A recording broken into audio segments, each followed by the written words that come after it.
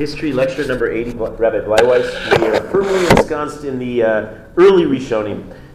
The Ri Migash, Rav Yosef Migash, his dates are 1077 to 1141. When he was 12 years old, he moved to Lassina. Do you remember who had a yeshiva there, having moved from Fez, Morocco? Considered the last of the Gaonim, the first of the Rishonim, the Rif. The Rif had set up by then in a yeshiva after being a refugee, and 14 years later, the Rif dies, and if you remember, the Rif appoints as his successor not his own son, but the Ri himself, recognizing his greatness. So he is essentially the next in line in terms of the Masorah, and among his great students is Rav Maimon. And Rav Maimon, of course, will be his own son's primary teacher, the Rambam. So this is an important straight line to draw as you're setting up your own family tree of interconnectedness of the Rishonim. So it goes to the Rif, to the Ri Migash, to the Rambam. The Rambam himself writes about the Ri Migash. He says, the Talmudic learning of this man amazes everyone. This is how the Rambam, listen to this description. I'd like the Rambam to say such a thing about me. He said, well, like Halavai, right? That wouldn't happen. But he says, his equal has never existed.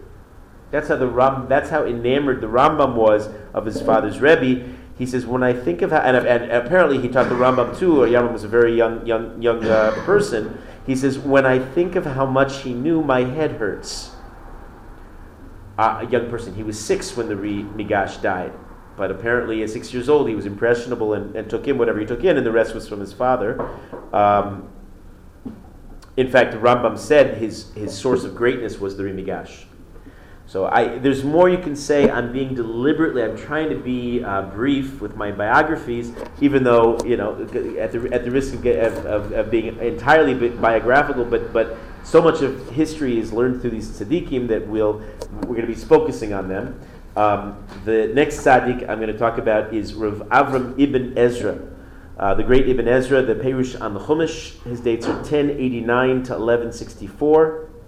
He also comes from what we think of as Spain, Tudela in his case, but he moves to Cordova, and then he's sent in exile. As in his later years, the fanatic Almohads come and conquer Spain. Remember that the Muslims have been mostly, this is a generalization, probably an oversimplification, but mostly what we would think of as moderate. Certainly those of us who are familiar with fanatical, radical Islam of today, Daniel didn't get cake. Pass the man some cake. Oh, fine, okay. You don't like my wife's cake? That's fine. Right now. No, okay, I know that feeling. I'm also not having it right at this moment. Feel free if you change your mind.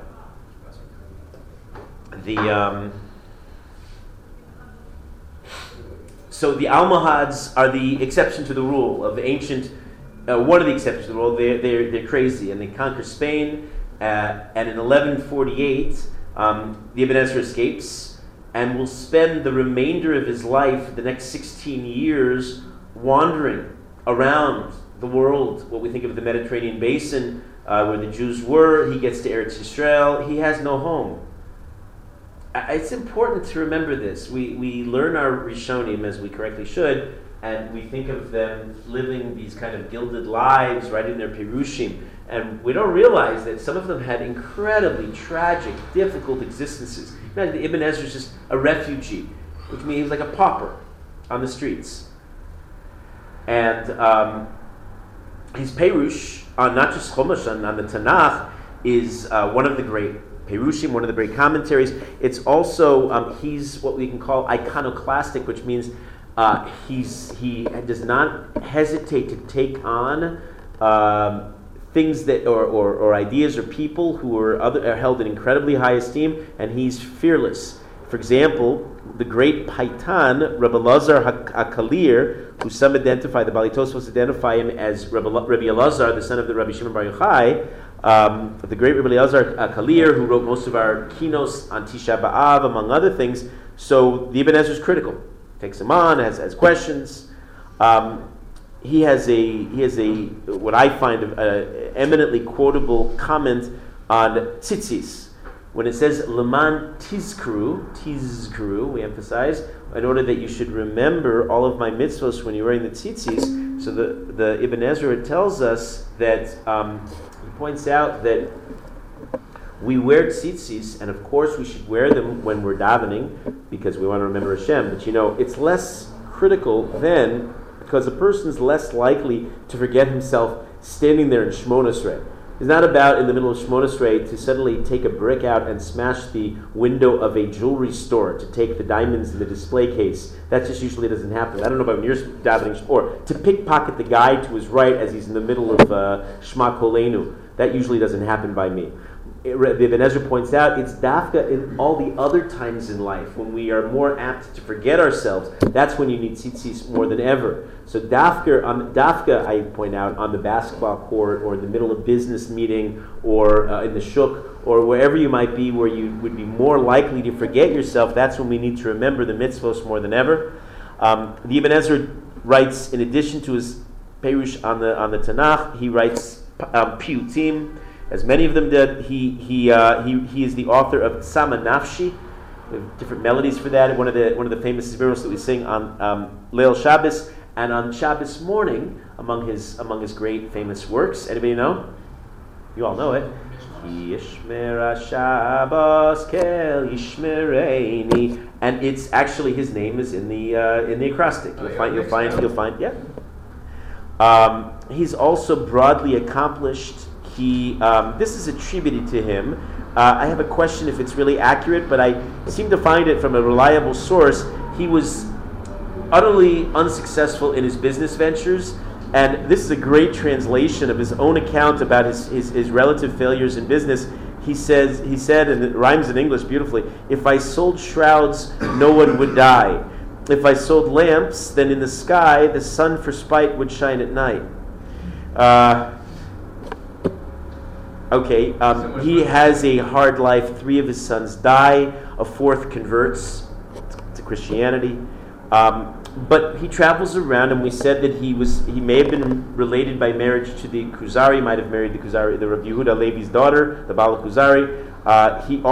He describes in his travels meeting up with none other than Rabbeinu Tam, Rashi's grandson, and he said he learned with them. Can you imagine? I'd love to be present to see that chavrusa, the Ibn Ezra and Rabbeinu Tam sitting in Steigen.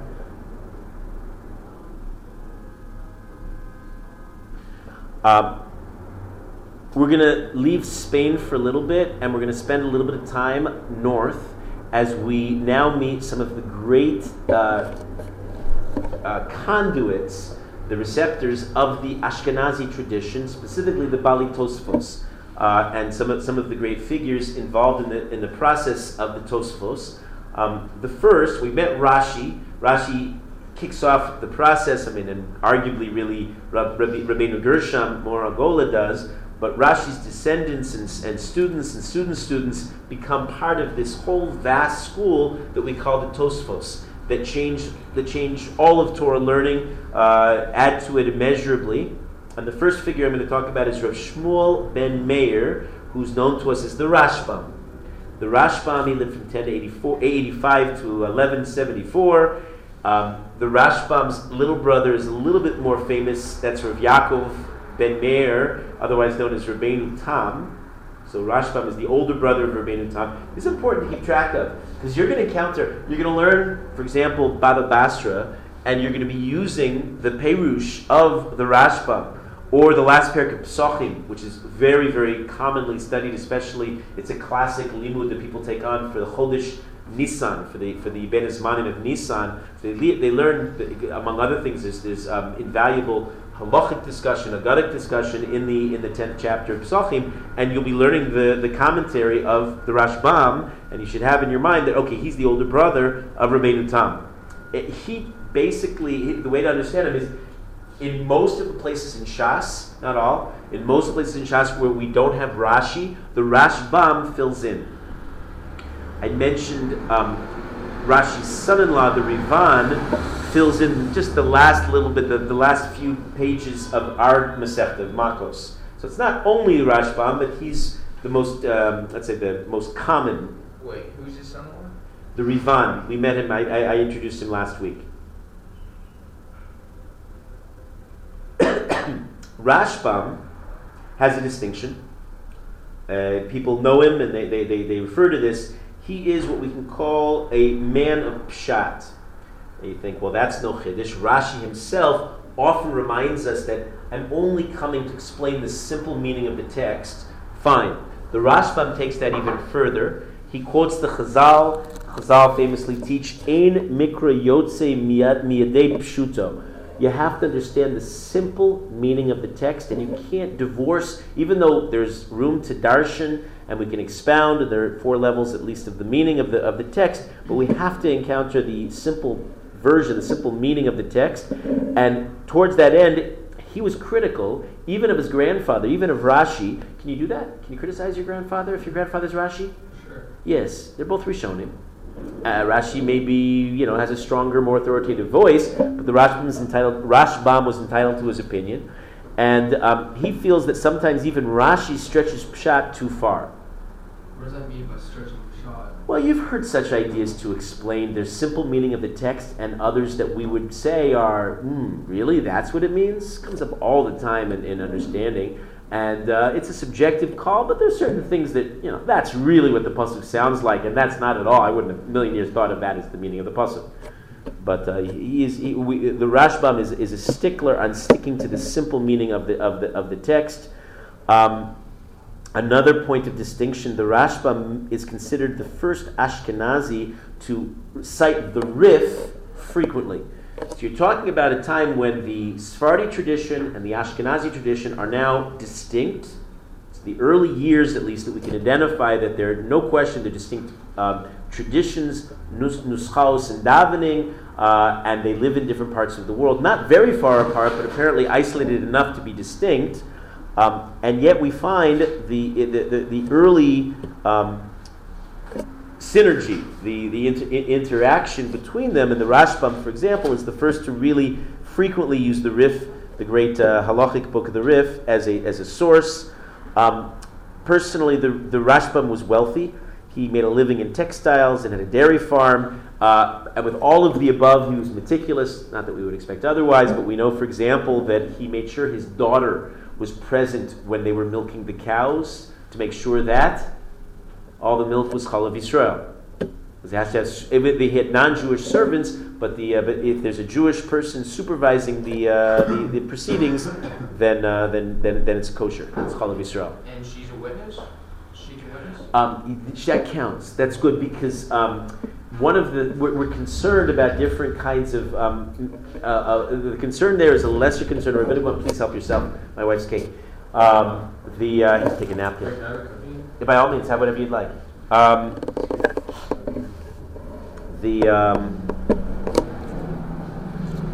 You don't like my wife's cake? No, I don't know how you I'm teasing you. Have whatever you want. You don't have to have it either. Whatever you want to do.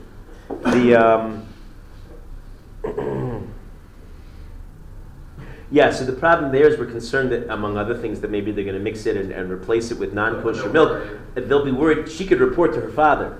As long as there's somebody there, the term is called mirsas. As long as they might be concerned that something would happen, her supervision is more than adequate. That's why it's okay in America. Listen, mirsas also can extend not just to being somebody personally being there, but if somebody could walk in at any moment, that's also grounds for leniency. Or if you could sue, like a lawsuit. Right. That's the famous Rav Moshe's basis of his leniency, even though Mikardin, Rav Moshe also held that people should try to have Chalav Yisrael. The Rashbam's little brother is Rav Yaakov ben Meir, or Rav Yaakov, of course, who's also called Ish Tam. So this is Rabbeinu Tam, one of the Bali Tosfos. Rabbeinu Tam is known for coming from this intellectually exacting, sharp mindset. He doesn't hold back. He'll say, he has a line, for example, Rashi was asleep when he wrote that. He was wealthy also. The family was well off. We know from a certain shaila, when there's a discussion about bishul akum, non-Jews who cook for you, which is another prohibition, and the potential is that your dishes, if they cook with your dishes, even kosher food, but nobody supervises them, your dishes would arguably not be kosher. It's also arguable what is and what is not supervision, like if you're in the We just talked about that. We just now talked about that. But we know that Rabbeinu Tam had, because he mentions it in this tshuva, that he himself had 130 non-Jewish servants. So that's how wealthy. That gives us an insight into his own personal life, how wealthy he actually was. Legend says, and some of you alluded to this legend, that when he was a child, he was sitting on grandfather's lap, and he reached up and pulled Rashi's tefillin off. That's the legend. Of course, you understand, you appreciate the greatness of the legend. First of all, notice that once upon a time in the pre-modern era, Jews wore tefillin as they're meant to be worn all day. Not in the night, but all day. Today we don't do that because in order to wear tefillin, you'd have to have machshavos taharos, you have to have pure thoughts. It's harder for modern generations to maintain. There are people who do it. I have questions. There's some people you see. There's a couple of yeshivas in the old city where you see the fellows walking around with their tefillin on. Sadly, the old city, the Jewish quarter, is a place has become a place of social gathering and tourism, where not all the people present are modestly dressed, to say the least. So I don't know if they're wearing it all day. Great, kol hakavod, but I don't know how they justify walking around being exposed to the immodesty that they are. That's a question. But in any case, once upon a time, we weren't exposed to immodesty, and we could maintain machshavos taharos all day long. And so Rashi's presumably wearing it all day, and Rabbeinu Tam reaches up and pulls them off. And the reason, of course, the story is humorous is whether it's true or not. Is of course famously we have a machlokes, Rashi and Rabbeinu Tam, over what kind of tefillin should be worn. Now, the legend continues that once Rabbeinu Tam had a dream, and when you're Rabbeinu Tam and you had a dream, they tend to mean a lot more than when you and I have dreams. So in his dream, Moshe Rabbeinu himself comes to him and asks him, why all the tumult? Why this big fuss that Rabbeinu Tam is making, that his tefillin are right and his grandfather's are wrong? Moshe Rabbeinu looks at Rabbeinu Tam and he says, Rashi is clearly right. To which Rabbeinu Tam looks right back at Moshe Rabbeinu and says, Ta'isa, Moshe Rabbeinu, you're mistaken, sir. The way most people explain it, it's not that Rashi invents a new position of tefillin and Rabbeinu Tam invents them. They're earlier traditions of different versions of the tefillin that Rashi and then respectively Rabbeinu Tam articulate the details of these positions. That's why we have Rashi tefillin and Rabbeinu Tam. I'm not going to give a whole shir on the subject. It could take us more than a shir just to explore it. I'm going to give you a couple of basic pointers. Hold the thought for just a moment. The Mechaber comes down. So if you want to know, there are the differences between the two.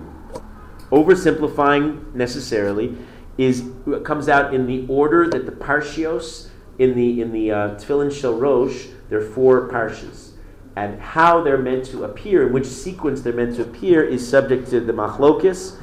There's also in the Tefillin Shel Yad, the arm tefillin as well. There's a question about that. There's also a very technical distinction where in which compartments the se'ar egel, which means the tuft of gid, protrudes. Gid is the sinew with which it looks to our eyes like string. You see it in your tefillin. And it has to come from this se'ar gid. At one point, if you study your tefillin, maybe the next time you'll put them on, you'll notice in one area in a compartment, some of the gid protrudes, and they argue over that too. Wait. So in other words, there are technical distinctions. Yeah. Where? Like if I look at my tefillin. You'll study it next. I don't want to slide into the tangent because we'll never get out of here. If I put you, will you show me? Sure. In any case, the halacha would be debated by later Rishonim. When it comes down to the Mechaber of Yosef Karo in the Shulchan Aruch, he paskins accordingly. Everybody's to wear Rashi tefillin, and Rabbeinu Tam tefillin should be worn only by a Baal Nefesh, only by somebody who's considered a Baal Nefesh. Do we have any cake left? Well, there was cake. Okay. Only by a. It's true. It's for those of you who consume. Don't forget a bracha achrona. Where are we? Tell you what, that was one of the best cakes I've ever had. It's really yummy, isn't it? Tell the Rebbeinu Shalom I'm making after blessing. Oh, thank you, Rabbi Fitton. And I'll mention my wife too. Yeah. Why was Rabbeinu Tam able to tell Moshe Rabbeinu. Remember, these are the legends. I can't verify any of these stories. The legends give us a flavor. Theoretically, this is accurate. Yeah. That was my comment. That was my comment. Because it's not in heaven. That's why. Well, among other things, it's not in heaven. Right, thank you. That's the answer. You just gave the answer. Yeah. Right. It's the same way that the Baskol, you remember the story of the Tanur Shalachnai, the Baskol could descend and paskin like Rabbi Eliezer Agadol, and Rabbi Yeshua ben Hanania can respond, the Lo B'Shamayim. Gemara Bava Metzia. So that's, I think, in that spirit that the Rabbeinu Tam says, that's not the way the halacha goes, as it were. In any case, a Baal Nefesh can wear only a Baal Nefesh, the Machaber says, should wear the Rabbeinu Tam. We'll see in coming generations, especially one of the controversies between some Hasidim and Misnagdim will center over who should wear Rabbeinu Tam. There is a widespread practice among certain Hasidim to wear Rabbeinu Tam tefillin, even the ordinary person, not just, as the Machaber would have it, the Baal Nefesh. So these are all subjects that have a big impact on us historically. That's what I'm going to say on this subject. Yeah, go ahead. Good question. A Baal Nefesh is, one would say, let's say the Mishnah Berurah, the Machaber himself is a Baal Nefesh. Somebody holding on a very high level, and to presume that you're holding on that level might be a serious halachic problem. It just came up in another shir I gave of, anybody remember the term? Yuhara, which translates as pretentiousness, but it means, let's say, the guy who stands next to the Rosh Hashiva, and the Rosh Hashiva answers a very calm and quiet Amen Yehei Shmei, and the guy standing there screams it. It's as it were almost implying that, I know how to say Yehei Shmei, you're saying it too softly. You're like more frum than the Gedolim, kind of an attitude. That's a problem. Don't be pretentious in your observance. Be understated. We have a lot of halachas around this too. You shouldn't answer Amen louder in volume than the person who says the bracha, for similar reasons. Right? All these are concerns of Yuhara. We want to serve a Kadosh Baruch Hu, but not have it has to come from a L'Shem Shemayim place. And these are delicate kinds of issues that you have to know how to balance it correctly, and if not, ask a shaila. Yeah, Barak? The Chofetz Chaim, though, was extremely, extremely modest. So he probably wouldn't even have considered himself a Baal Nefesh. Probably not. Probably not. Although they do take on. It's not true. When it comes to Hidur Mitzvah, they were very modest, but they would serve Hashem, anything to serve Hashem in a better way, in a more muhudar way. Yeah, I think he would. Yeah. Rabbeinu, I'm going to give you there's so much to say. When we get to some of these figures, they're towering figures where we could just tell stories, and I can cite beautiful halachas, deep ideas. I'm going to suffice with just a few highlights, at least for me.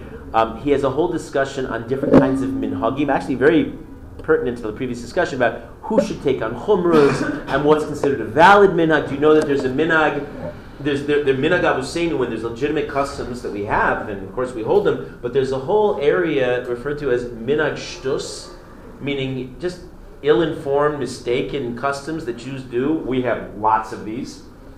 I have a whole file called Valid or Baba Maisa. All kinds of things out there that are highly questionable, if not patently absurd. And Rabbeinu Tam is the one who points out to us that when it comes to such minhagim, remember that the word minhag, spelled backwards, Gehenim. Great observation. In Sefer HaYashar, one of his great works, Rabbeinu Tam, on a totally different note, describes Olam Hazeh in the following profound way. He says, this world is like a tunnel under a desert. While you're inside, you think that it's the only world. If he were to emerge, he would suddenly encounter open country and seas and planets and stars. That's the way you're meant to think about our experience. As the Mishnah Pirkei Avos says, it's a prosdor, it's a corridor. It's a very narrow corridor where our perspective is often blinds us from the realities. And then, of course, that's a launching point to a much greater, deeper analysis of what our portion is in this world.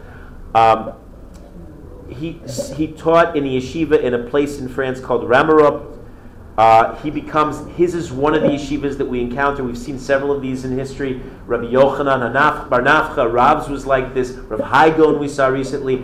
Everybody wants to learn with Rabbeinu Tam. He's that kind of a stature.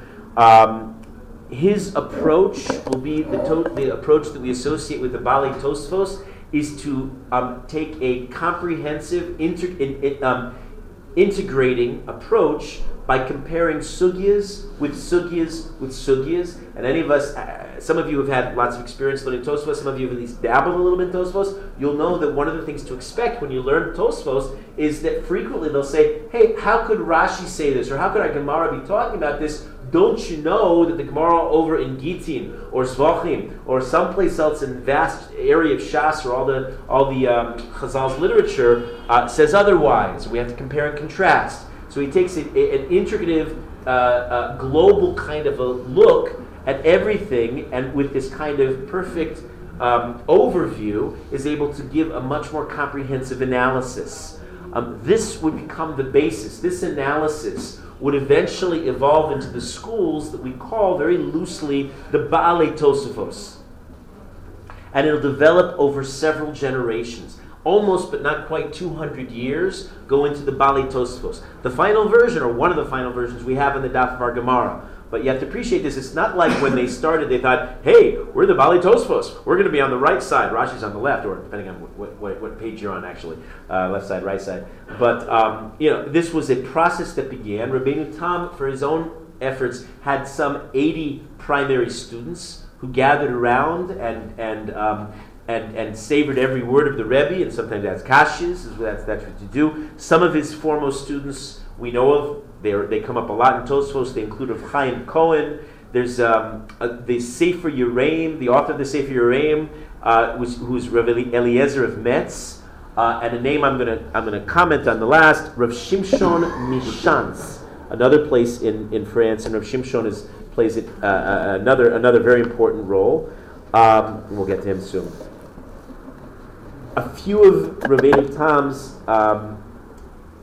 novel introductions into halacha that have become accepted, it was controversial. But these are the centuries where we find lots of Gedolim, and not just Gedolim, a lot of people writing poems.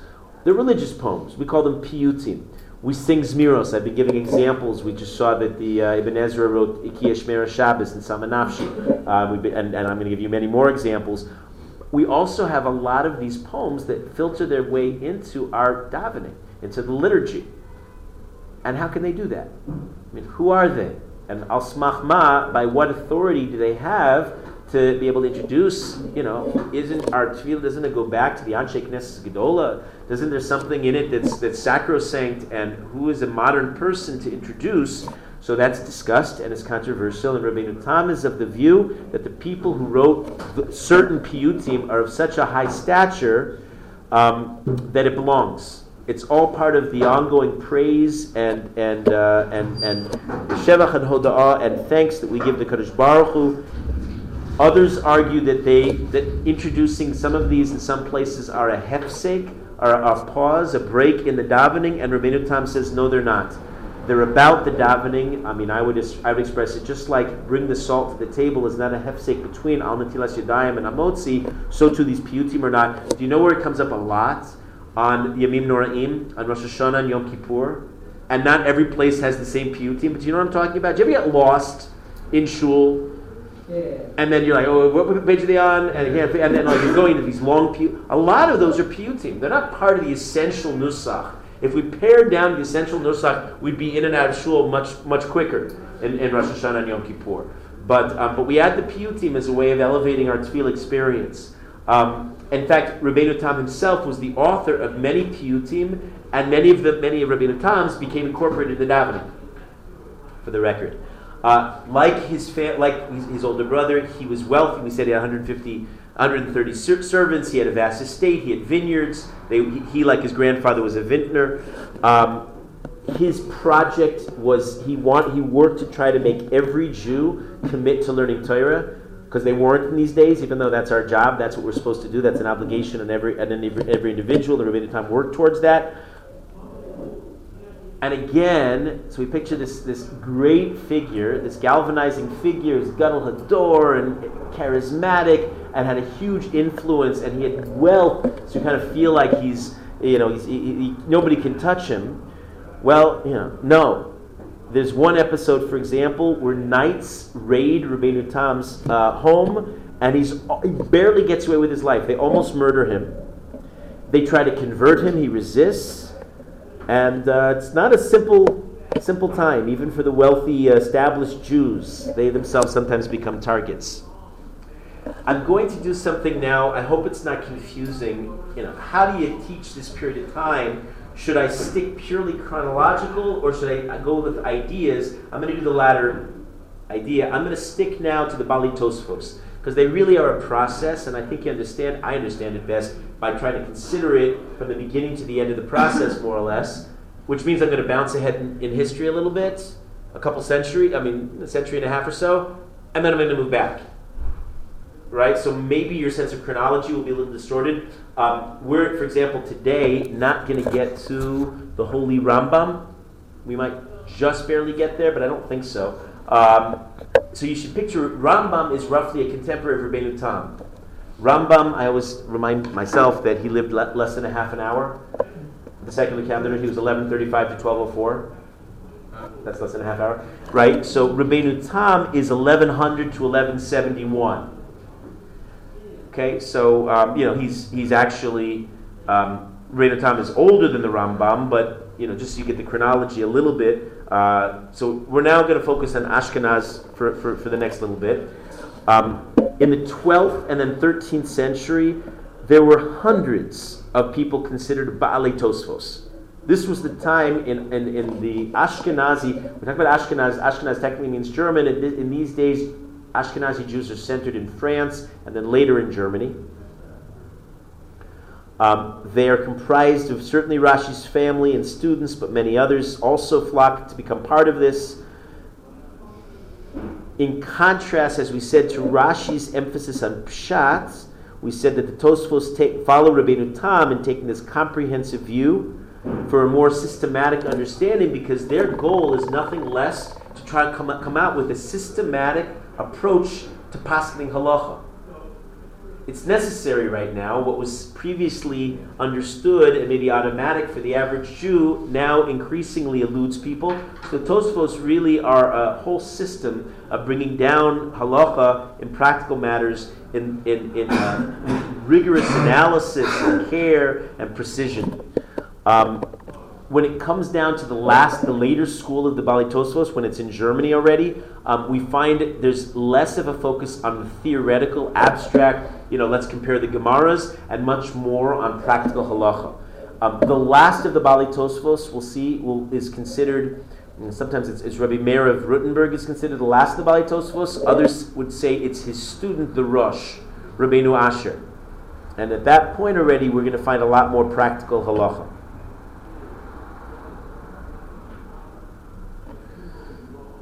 Now, we said that there are different versions of Tosfos. The common version that we're used to in the Vilna Shas, you realize the Vilna Shas is only from the 19th century, that version is one version. That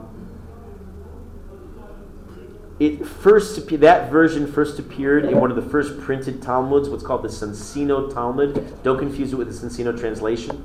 Soncino was simply a major publishing city in Italy. That's why a lot of the names are Soncino, named after the city. And that's the first printed edition of the full Bavli, included the Tosfos that we have, but they're alternate kinds of versions of Tosfos, and you should know this as students, and hopefully, we'll all have long careers learning Shas, so you need to know, sometimes you look up a Tosfos and you don't get it, so one trick is to compare it with the text of another version of Tosfos. For example, the Rosh himself has what's a different Perush, not to confuse with his Perush in the back of our Gemara, but there's a book called Tosfos HaRosh.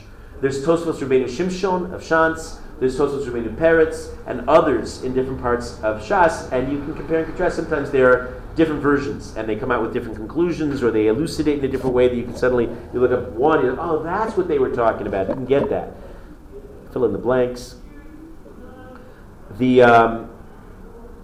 in learning Tosfos, often Tosfos is simply anonymous. We found that this year so far, right?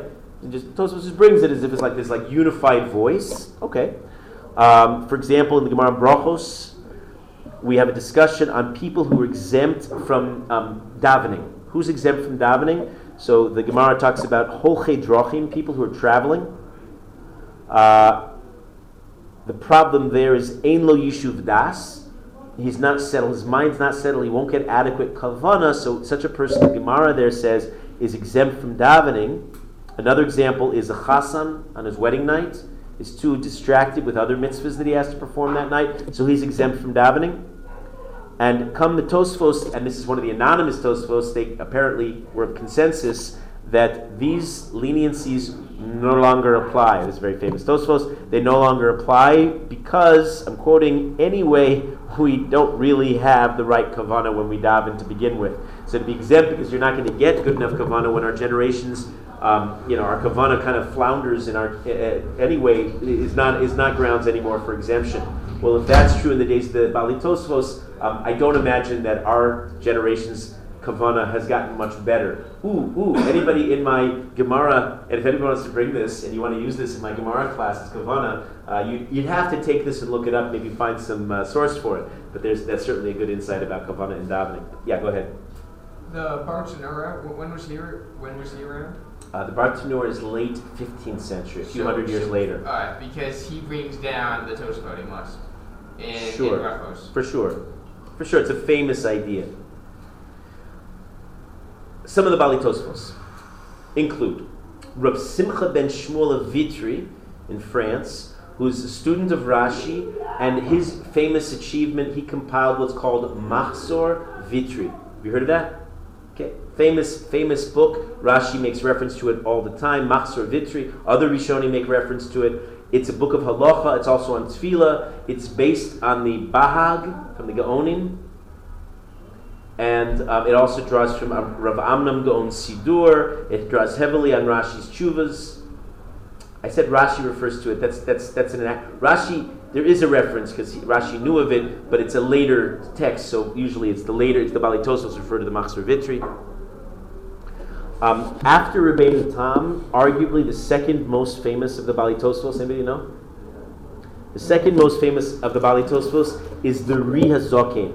The Ri of Dampierre, who is, he dies around 1185. He has a student called the Ritzba, who's sometimes called the Ri HaBachur. The young man, the Ri, as opposed to the old man, Ri, and who is the brother of Rabbeinu Shimshon of Shantz. You see the interconnectedness of many of the Bali Tosfos. Right, so they're in contrast with there's Ri HaZoken and the Ri HaBachur. So the Ri HaZoken is the nephew of Rabbeinu Tam, which means he's Rashi's great grandson, and he's cited virtually on every page of Tosfos, which is something you'd like on your resume. Yes, I'm cited on every page of Tosfos. Thank you. Almost as frequently as Rabbeinu Tam. So that means Rabbeinu Tam is definitely on every page, right? Yeah, almost certainly. The Ri himself has over 60 students, and the way they divided it up, tell me who this sounds like, little history test. Each of his students knew at least one Masechta by heart, which meant as they were analyzing, and this is like typical of the Tosfos' whole approach, that means that as they, if you picture the Ri HaZoken sitting in Shir, giving over the Shir, they had collectively all of Shas at their fingertips. You're the Yevamos man, you're the Brachos man, and somebody would say an idea, and one of them would hear, and they say, hey, wait, there's a problem over here. Who is that like? Almost, not quite. Do you remember we met somebody who the Gemara talks about how he saved Torah because he has a similar approach, and we davened. Oh no, I davened. You didn't go there. We never wanted to go in there. We passed it. I just davened there last week by his kever. You're really close. One of his close colleagues, junior colleagues, Rabbi Chia. Rabbi Chia, one of the editors of the Tosefta, had his great system of education. He taught 5 boys. Each of the boys mastered a different chumash. 6 boys. Each of the boys mastered a different seder of the Mishnah. and now you have the Tosfos, each one with the Masechta. It gets more expansive. I guess, all right, you'll do Orach Chaim, you'll be the Yeridea man, okay. That will get a little overwhelming in our generations, how much we have to know. Yeridas Adoros. The Ria Zaken, like Rava in the Gemara, fasted 2 days on Yom Kippur. I mentioned this back then when we learned about the Rava. He teaches that if Jewish property is confiscated, is purchased, is stolen, he has the Chiddush. He says it's usher for another Jew to buy hot merchandise, hot property, and if a person does buy it, he has to return it to the owner. And these are in times when that's what they did. That's what the Goyim did. They stole your property. So you're not allowed to buy from the bank? Oh, that's interesting. If they repossessed your property, this is the psak of the Ria Zaken. Go look it up in the modern poskim to see how it translates in halacha. Here's an interesting thing. Elon, you might find this of interest. Maybe your high school would at least. He brings at a couple different points in his commentary testimony from some of the great women of Rashi's household, including his aunt Alvina, who was the granddaughter of Rashi, the Rivan and Miriam's daughter, right? Miriam being one of Rashi's daughters, right? So Aunt Alvina gives testimony on Rashi's personal customs, and those are cited by her nephew, the Ria Zaken. Elsewhere, he cites the wife of the Rokeach, one of the great Bali Tosfos from the school of the German school, the Hasidic Ashkenaz. She's the great granddaughter of Rashi from a different side, and she figures into his commentaries too. They were wise women, not feminists. There's a difference. What's that? Even that they did wear tefillin. I don't know. I don't know about the granddaughters and great granddaughters of Rashi. Okay, among his accomplishments, the Ria Zaken wrote a commentary on the Sefer Yetzirah. Sefer Yetzirah, remember, being one of the oldest Kabbalistic books that we don't have, but it would be quoted by many later commentators. The Rosh says like this. The Rosh, who comes at the end of the Tosfos process, says that Rabbeinu Tam and the Ri were greater in Chochmah and Minyan than the Rambam. Okay, whatever that means, that's how he praised them. What is Chochmah and Minyan? Those are important expressions. Comes from Megillah. Chochmah means, it comes from that. The expression comes there, but technically in halacha, Chochmah is perceived knowledge. There's no, Chet AT test, Chochmah aptitude test that they administer. It's who gets the hardest shilas of a generation. People recognize them as the Gedolim. So in Chochmah, and then Minyan is, if they paskin something, the largest, broadest number of people who follow their Piskei Halacha. Chochmah and Minyan. So the Rosh says Rabbeinu Tam and the Ria Zaken were greater in Chochmah and Minyan than the Rambam. And others would dispute that claim. But okay. The Ri has a famous son, one of the Bali Tosfos, Rabbeinu Elchanan, who during his father's life was murdered al Kiddush Hashem. This is the nature of the times. In the year 1184, and so the Ri adopted his grandson, Rav Shmuel, and raised him.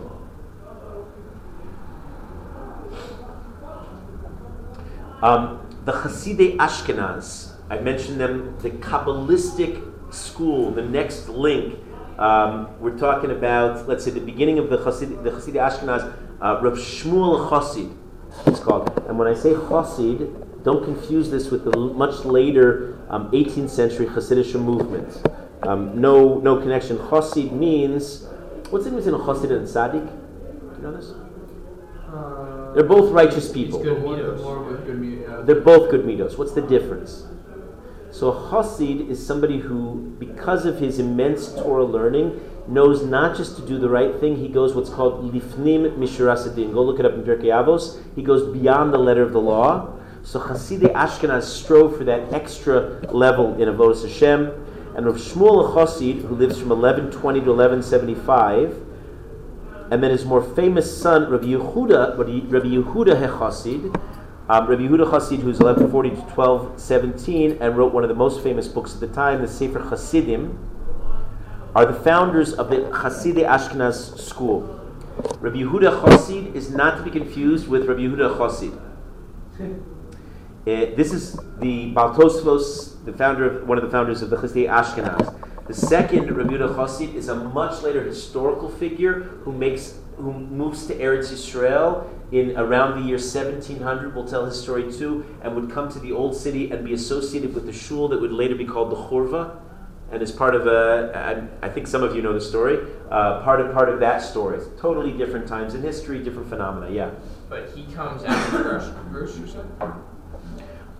No, these are before the Rush. Oh, wait, I thought, yeah. No, I said the Rush is at the very end. The last one. That's what I was No. These are later Balei Tosfos, but you just brought down the Rush to say the thing. Right. I just quoted the Rush, but I haven't talked about the Rush yet. Probably. Their works, they were masters in all of Shas. They also wrote books of Musar and books of Kabbalah, of mysticism. And it's important to mention this too. People think that the only source of mysticism is the Zohar. The Zohar, you'll note, is just around this time going to emerge after 11 centuries in hibernation. But clearly, Kabbalah was something that was learned. It's true that Zohar is the most preeminent work in Kabbalah that we have till today. They were Kabbalists. We saw this. Remember, Rabbi Abu Nagadol, part of and the Colonimus family dynasty, certainly knew a lot of Kabbalah and were transmitters of this. Rav Shmuel was known to travel incognito in order to work on his midos, because when people don't know who you are, it's easier to be humble, especially if you're a gadol. His motivation, though, he didn't want to get any benefit from his Torah knowledge. And people would, let's say, let him cut in line, which is a halacha. You give a Talmid Chacham first dibs on things, but he didn't want to take it. He said, I'm not going to get any hana from Torah. Torah is my obligation, not something that I should trade in. His son, Rav Yehuda, I mentioned, wrote the Sefer Chassidim, which is, I've mentioned before, that every now and then we have these books that come out that are sui generis, meaning you can't really fit them in any known genre. And this is very true in the Sefer Chassidim. It's a book that covers, we call it machshava, Jewish thought. It's about tefillah. It's a lot of musar. It's hashkafa. It's halacha. And it's a lot of chidushim. And there are things that are brought, I'll give you a couple examples now. There are things that are brought in the Sefer Chassidim that we don't have any precedence on them, but they're accepted. Do you know that the Rishonim, we're holding in the time of the Rishonim are considered to a certain level as having Ruach HaKodesh, and maybe the last lofty Ruach HaKodesh. They had something. So, it was in the Sefer Chassidim. It's something that's taken quite seriously. In it are lots of stories. You have examples of his own personal avodas Hashem. There's a lot of Kabbalah. He has famous minhagim that he introduces. A person is not allowed to marry a woman he brings with the same name as his mother, and conversely, a woman not marrying the same name as her father. That's an original idea. There are leniencies with that. If it ever comes up for you, you should go ask a shaila. There might be grounds for leniency. He brings that a person should say and do nothing on Shabbos that would provoke tears. Based on this, I mentioned this in Shabbos. We learned about Hilchos Shabbos. We don't read anything sad. You don't read Holocaust books on Shabbos, for example. He brings a very controversial idea. In classes, I don't know what your elementary school, high school experiences are like, but in my experience, there's always one guy, if not more, who's a troublemaker. Was that your experience? Yeah. So he actually says if there's a very problematic student who's going to influence others, you should indeed expel him rather than writing a whole class. That's the Sefer Chassidim. I'm just giving you the variety of different topics that he covers. It's vast. It's all of life. And others disagree with this, potentially because it may be sakanas nefashos. Especially, let's say, nowadays, if you throw a child like this out of a Jewish school, that may be the end of their religious life. So it's a step to be taken with great care and caution. On the other hand, sometimes it's correct. You have no choice. If he's a rodef, he's going to take others down with him. So then maybe you'd have to get him removed, and that was the position of the Sefer Chassidim. Lots of things that are worthy of quoting. He has another analysis. He talks about how mothers should care for their infants. He said they should make sure that the infants stay clean, well-fed, and safe from the elements.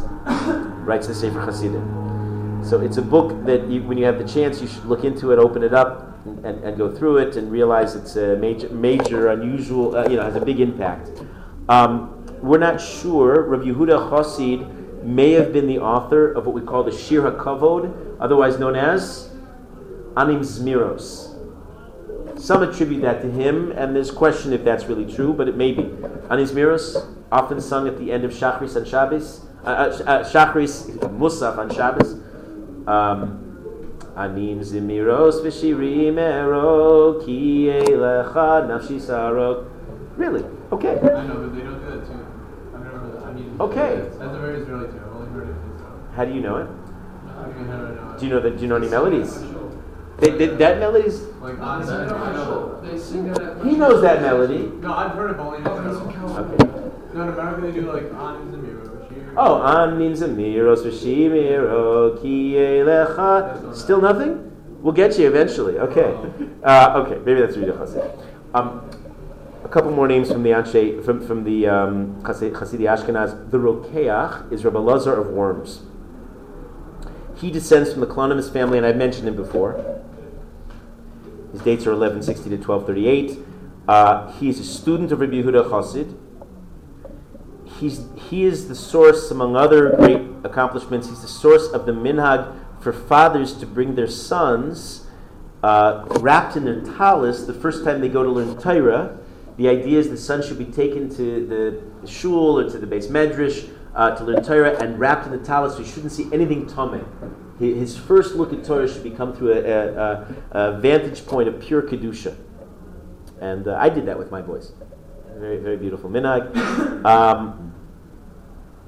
In 1196, the Rokeach, Rabbi Lazar, was in shul. It was Parshas Vayeshev, and he gave a drasha. And while he was in shul, the Crusaders murdered his wife and his two daughters and his young son. This is the lot of Klal Yisrael during these times.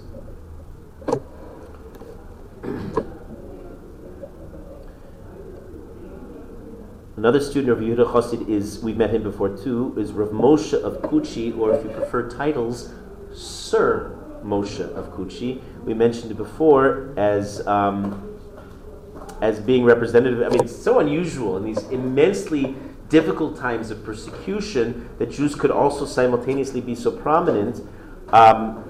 He was knighted. He was actually, he was prominent among and respected by non-Jews to some degree. He's the author of the Smag. That's one of the sources referred to on our daf in the Ein Mishpat, one of the great books on halacha. And it's one of the principal codes for the Ashkenazi Jews, together with the Or Zarua, which we're going to see before the Tur, and then later on the Shulchan Aruch. But it's when I say halachic code, that makes sense. Like the Shulchan Aruch, it was the equivalent of the Shulchan Aruch, was the Smag. It's also one of the first works to integrate Ashkenazi and Sephardi Psak together, not just the Rif, but generally Ashkenazi and Sephardi Psak. In 1236, he had a very famous journey to Spain. Spain, by this point, many of the Jews had become very assimilated, enamored of the Spanish culture, and he went around darshaning. And people flocked to him, this great speaker, and he inspired, and people who had been assimilated started coming over and saying, I'm going to keep mitzvahs again, I'm going to start wearing talis and tefillin and mezuzah. He led a Baal Tshuva movement, Rav Moshe of Kuchi. 4 years later, in 1240, he was on the delegation. All these stories I'm going to say again. I'm just trying to give you the background so you can put it all together. 1240 is on the delegation with Rabbeinu Yechiel to defend the Jews against attacks by one of the terrible enemies of the Jews, Nicholas Donin. that's going to lead to the famous book burning in Paris in 1242. So Rav Moshe is going to be a part of that story. On the Sefer Mitzvos Gedolos, there's the Smag. So commentary on that is the Smak, the Sefer Mitzvos Ketanos, written by Rav Yitzchak of Korbei, one of his students, which is often, they're in tandem. Okay, that's Chasidei Ashkenaz. I'm going to mention now two more of the Bali Tosfos. Even though I'm not done with Tosfos, I'm going to tie up the Tosfos in a little while. When we get to the generation of the Or Zarua and Rav Meir of Rutenberg and Rosh, but at least in terms of the mid to late Tosfos, I promised you I'm going to talk about Rav Shimshon of Shantz from 1150 to 1230. I said that his was one of the versions of Tosfos that we can look up. The Mechaber, excuse me. Many later sources, the Aruch HaShulchan tells us that he's considered the author of Tosfos in most of Shas. So I mentioned that Tosfos is often anonymous. Well, who put it together? Many attribute that to Rav Shimshon of Shantz. That's a pretty massive accomplishment. His Rebbes were Rabbeinu Tam and Ri HaZaken. His older brother was the Ri HaBachor, and he was the brother-in-law of Rav Moshe of Kuchi, so they were clearly very interconnected. After Rabbeinu Tam and Ri HaZaken, the Rosh calls him the next most important of all of the Tosfos. These are days where the world is torn apart part of a controversy. They may know about who the controversy centers on. Really? The Rambam. They burned the Rambam's books. And there were people, Gdolim, who felt that the Rambam was a heretic. And we're going to have to talk about that. Now, Rabbeinu Shimshon was involved in this. He actually wrote letters corresponding with one of the great opponents of the Rambam, the Ramah, the Yad Ramah. He's generally critical of the Rambam, even though evident in his discussion, he sees the Rambam as a gadol and he has great admiration, but he also has his reservations. So, you should know, even though today the Rambam is Ruma Shel Olam, one of the greatest Jews by far to walk the planet, there were great Jews who had their problems and their reservations. Rabbeinu Shimshon is huge as well. The other aspect I want to talk about in his real life, Reb Shimshon, in about 1211, will lead a journey of 300 Bali Tosfos from France and England to make Aliyah to Eretz HaKodesh. And it's the one of the first large Aliyahs, one of the first large groups of Jews to come to Eretz HaKodesh since the times of the Talmud. From this point on, they renamed Rav Shimshon of Shantz. From this point, he's Rav Shimshon Ish Yerushalayim, the man of Jerusalem. Later, he moves to Akko, and he dies there. He understands that the defeat of Salah ad-Din against the Crusaders on July 4th, 1187, a major historical turning point, is not the end of the Crusaders, but it's a massive defeat. It's after that they have to withdraw from Jerusalem. And Rav Shimshon sees that whole event as a sign of what he calls Ikvasa de Mashiach, the footsteps of the Messianic era. He compares it with nothing less than, he says it's like Koresh Melech Pras. Remember Cyrus's declaration when the Jews could come back and rebuild the second temple? That's how Rabbeinu Shimshon saw the victory of Salah ad-Din against the Crusaders. Included in the 300 Bali Tosfos was another figure named Rav Yehonasan Milunil, who was a disciple of the third Ravid. He's one of the first Rishonim to write on the old subject of agricultural mitzvos. We call them mitzvos hatluyos ba'aretz. Why one of the first? It's not relevant. Nobody's living in Eretz Yisrael until these Bali Tosfos move to Eretz Yisrael, and suddenly you want to know: do I have to separate Trumos and Maasros? Is it Shemitah year? So one of the earlier sources, and it's incredibly relevant in our days, you'd look up Rav Yonasan Milunil, is one of the first Rishonim to write about this.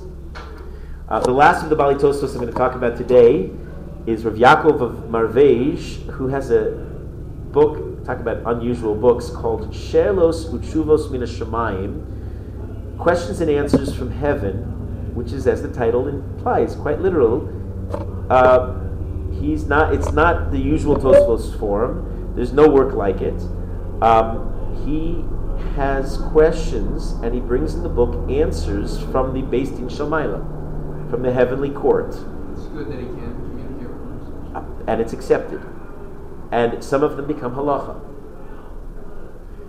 For example, he paskins on the machlokes between Rashi and Rabbeinu Tam, elu ve'elu divrei Elokim Chaim. He says both are legitimate views. The tefillin? Tefillin. Okay, I'm going to move back, and I'm going to talk briefly about not one of the great scholars, but a really interesting figure who I've mentioned before, and then we're going to introduce Rambam briefly. Binyamin Mitudela, who I've mentioned before, his dates are given. He lived from 1130 to 1173, traveled the world.